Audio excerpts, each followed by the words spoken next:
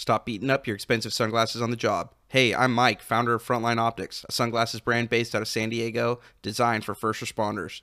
While working for the fire department, I was constantly breaking or scratching my expensive designer sunglasses at work. I knew there had to be a better way, and the idea for Frontline Optics was born. So what makes us different? We know these shades are going to get beat up, which is why we offer a no questions asked replacement program to cover your lost or damaged sunglasses. When the time comes to get yours replaced, all you need to do is cover a $12 service fee, and we'll ship a brand new pair to your door, no questions asked. Additionally, a portion of all sales is donated to the First Responders Children's Foundation, supporting the loved ones left behind by our brothers and sisters who gave the ultimate sacrifice in service to their communities. All our glasses are polarized, and we offer free shipping and returns so you can try them risk-free. Not enough? We have Z87 styles available, all at a price of $58 or less. Check us out at frontlineoptics.com or on Instagram at frontlineoptics. Use discount code LTLE15 for 15% off. Now enjoy your podcast, brought to you by Frontline Optics, sunglasses designed with the frontline in mind.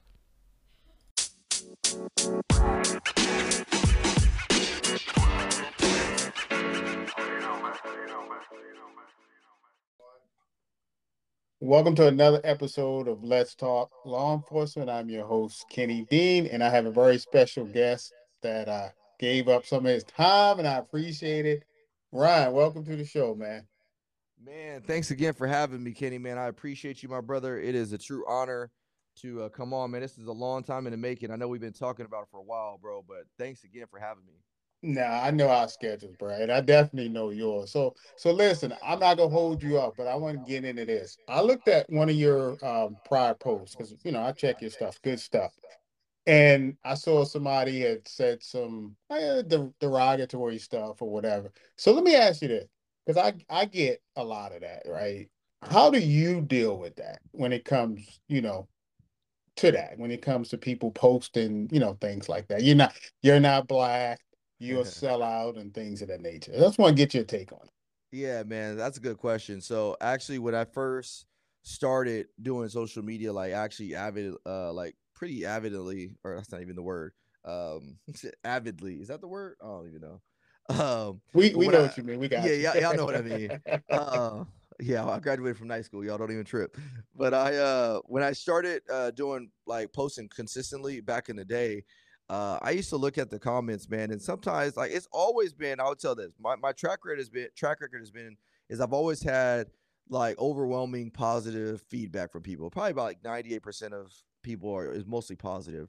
But I'm not gonna lie to you, man. Like back in the day, that 1 or 2% used to hurt. Like used to Right, they would right, you would see what they say. They would call me Uncle Tom. They would call me a right, coon, right. sellout, you name it, like you refer to.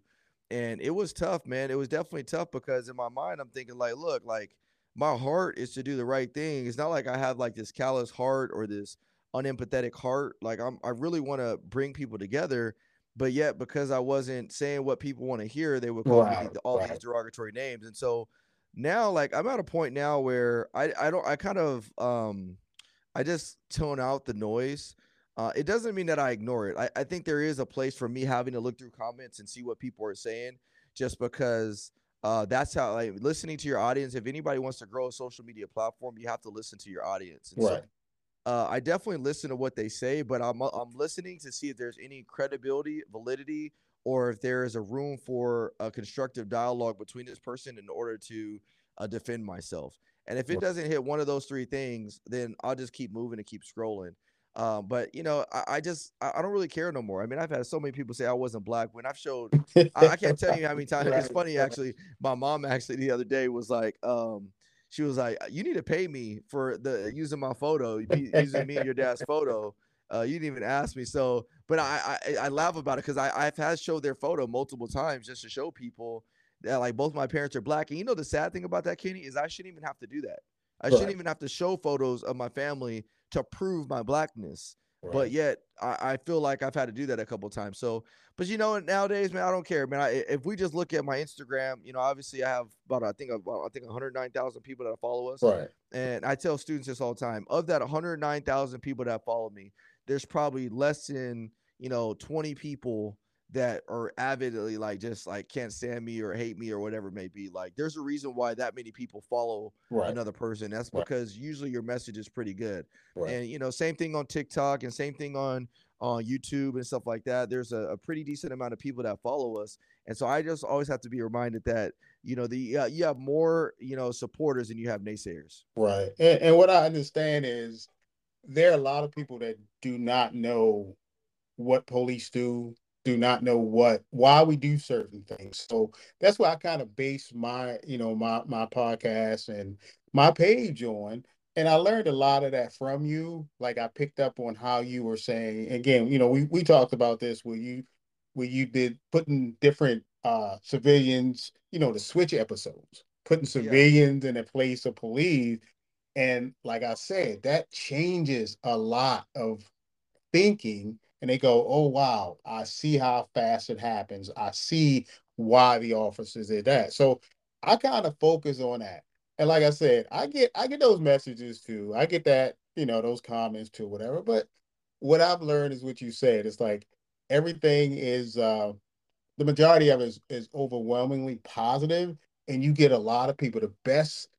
I guess the best thing for me is when you get those inboxes or those messages where people are like, hey man, I love what you guys are doing because it shows what the media and other people on social media won't show or won't say, which is the truth about a lot of things. You know what I mean? So yeah, bro. Like I said, I definitely appreciate what you do because again, I follow you, right? I'm like, hey, I'm like, I know him personally, but that's my man, right? I'm like, yeah, because not once have I looked on your page and I saw something, I'm like, it's like, okay, right. He posted that. That's correct. And we're not all gonna agree with everything, but it's like, yeah, No, his we're humans. consistency is good. We're humans, man. We're never gonna like. There's no way all humans. Me and my wife don't agree on everything. Right, Like right, so, right, right. you know what I mean. There's no way that everybody's always gonna agree on everything. But it really comes down to that old movie. I can't remember what movie it's called. But when he's like, you can't handle the truth. That's really what it comes down Yep, to is yep. a lot of people can't handle the truth, and that's because we live in these realities that have been shaped by the culture that we've grown up in. And I was just having this conversation with a buddy of mine this morning, as black people, like, you grow up with one narrative about the systematic racism and this and that and the oppression. And it's not to negate that none of that stuff ever happened. Like, I don't negate any of that stuff. As a matter of fact, that's the stuff that actually motivates me Exactly. to overcome and show Yes. people, like, black people are just as capable as anybody else. But I don't live in this reality that every day that I wake up, I'm being systematically oppressed. Or if I get stopped by the police officers, like, I'm not my first thought is, oh, they're stopping me because I'm black. My first thought is like, dang, I probably did something I shouldn't have done. Right. Exactly. You know what I mean? And so, like, we have come to accept people committing crimes more so than officers actually doing their job. That is true. And that is a very, very scary place to be. Is like, we will justify the criminal actions of a person more than what it took those officers in order to get that person into custody. And that's And crazy. think about that. Like, that is scary. That's scary, man. It's like, and I'm about to do an episode of George Floyd here this morning, and again, I'm not taking away anything from the feelings that people felt about that situation. It was a very emotionally charged event. But if we look at that incident holistically speaking, he was in the act of committing a crime, number one. Right. Number two is he was not complying with officers. Right. Number three, the officers attempted to put him in the backseat of a car so that way they could avoid any other confrontations. Right. And so, unfortunately, it was terrible. It was a tragedy all the way around that he ended up dying in the custody of police. But yet, we had a nation and a world that was in uproar about how he was mistreated by law enforcement. And now, having looked back at all the facts, myself included, and, at one point saying that, this was a murder, I even have to eat crow sometimes and say, look, if I looking at all the facts, this is not what the public told us. Right. It's different. And so we came out and we made statues and we came out and said he's a hero and this and that. And I'm like, You know how many officers have died in the line of duty? People that I know of Yeah. that legitimately laid their life down trying to protect somebody else, and you'll never see a statue. No. You'll never see a street sign. Yeah. You'll never see anything about that person other than their name recorded in a book somewhere that they were another law officer that was killed in the line of duty. Yeah. And so I bring that point up is to say, if we have to step back and think about this logically speaking, where are we at in a society where we're elevating people who are not doing the right things, but because force was used against them in our country, that they now have become the hallmark for what heroes look like. Yeah. And isn't that crazy? Man, Crazy, bro. I preach that same message, and it is sad because it's like you go out here every day, and we grab people all day long, all week long with guns, fighting domestic knives. We don't shoot, we get hurt, and it's our job. It's what we do. But it's like, wait, we do this all the time, and it's like this is our profession. And the one time somebody, I'm not saying gets it wrong, but it's like, okay, they had to use this force. It doesn't look good to the public, as they say, but sometimes it's not the officer that brings the force to the situation No, at all. no. And I always just have to remind people, like, look, I'm not telling you that every single police officer. There's a lot of cops that I know that shouldn't be Right. cops. Like, and I don't want to say actually I know them. I just have interactions with them. But there's people that I have interactions with that are police officers that should not be police officers. People that I went to the academy with, and I'm like, oh crap, like, Yeah, right, man, I don't know about this dude. right. But the reality of it is like that number of people is so small. It's not systematic. It's not like you have a system that's creating all these terrible cops. But I will say this is like we have to be careful because of all the negative stereotypes and perceptions of police. Law enforcement is struggling to hire the best police. Yeah. And so if we're struggling to hire the best police, then we need police Yeah. regardless. So something's got to give. Well, what's that thing that's going to give? Well, the standards of policing is going to give. And you're going to start seeing police officers that don't have a good standard, that are not the best quality candidates, getting jobs because nobody else will fill the shoes. You already see it. So that's why you and I have a responsibility to change and shift perceptions and base things on facts and reality, not just emotions. So that way we can slowly start to shift the way people think of law enforcement. Thank you. I appreciate that. So when are you gonna air that episode with George Floyd? Because that's gonna be a lot of controversy. Oh, of course it is, man. It's definitely gonna be controversial. We'll probably air it. What's today? Wednesday. Probably air by Friday, I would say. Okay. But yeah, it'll probably come with a little bit of controversy. But I'll tell you this: like the thing that's gonna separate this episode and this podcast from other episodes is like this is not an episode where this is not a right versus wrong. Right. This is not a I'm right, you're wrong thing. This is not a I'm here to sensationalize the death of a man and that the whole country saw. This is here to this is an episode that is literally geared on how do we seek to find the truth and be able to learn to navigate conflict. And I really want to be an expert. I truly feel I'm an expert in conflict resolution. Right. And sometimes in conflict, you're never gonna reach the same side as the other, but you can always walk away feeling like you are satisfied and that you don't have to demean that person because they feel differently. So that's what this episode is going to be. It's going to be a great conversation, great, great convos with two phenomenal women. One of them being my wife. And yeah, we're gonna get into it. Oh wow, okay, yeah. I can't miss that one. So listen, I appreciate you giving me this time. Let me ask you one question before I let you go. The rookie officers, me being a field training officer, right? We know what we're responsible for training these officers.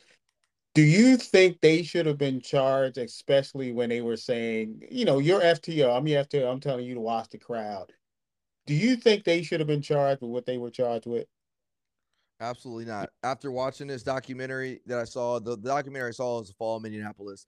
And again, there's people like my guest today, she saw the documentary. She was like, well, this is posted by a very right-wing organization. But I said, look, watch the documentary and block out all the the dialogue, I guess you can say, or the perspectives from the news reporters, and just look at the facts of the whole case.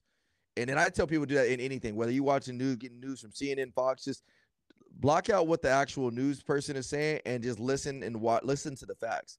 But after watching that, I don't think that they should have been charged, man. Yeah. I mean, it's sad because I watched it from a different lens now, and you've been in the job a pretty long time. So was I, and I've been in many situations that were very, very similar to this situation. And for them, they were doing exactly what they were trained to do and told to do. They were doing exactly what, and they were, and unfortunately, the leadership of that department left them out to dry because of political pressures. Yeah. They on stand said that they did not train their officers to do that, but there is a track record through all the policies and manuals and stuff like that, that's what they were trained to do. If you were dealing with a combative suspect and you put them in the what's called the MRT, then the maximum restraint technique, I think that's what it's called. I could be wrong, but they were trained to put them in that technique and wait for EMS to arrive on scene. And if we look at that video, if we ask ourselves, is this what they did according to policies? That's exactly what they did. Wow. And so they shouldn't have been charged. They shouldn't have been charged. Yeah, I didn't even know that part, but yeah, I cannot wait to to watch this one, man. So, hey, listen, Ryan, again, I appreciate you coming on because again, I know your time is, oof, man, it is hard. People like, you really know him? Because I've been trying. I like, look, bro, you gotta be persistent because my man be moving and he be getting. Kenny, you my dog, bro. For all you guys that want to know, am I really friends with Kenny? Yes, right. that is my dog. We went out to dinner. Right. So. But they be like, man. So for all the people that don't believe you, yes, you know me. That's from the horse's mouth. Right. So, hey, look, man. Again, I appreciate you coming on, and I look forward to that show. Again, I am a fan, and I appreciate you and everything you're doing for at least showing that it's another side of what they show law enforcement officers are supposed to be or should be. So, I applaud you for that, man. Thanks for coming on the show again, Ryan. Thank you so much, Ken, man. I appreciate you, my brother. All right, have a good one. Bye-bye. You too. God bless.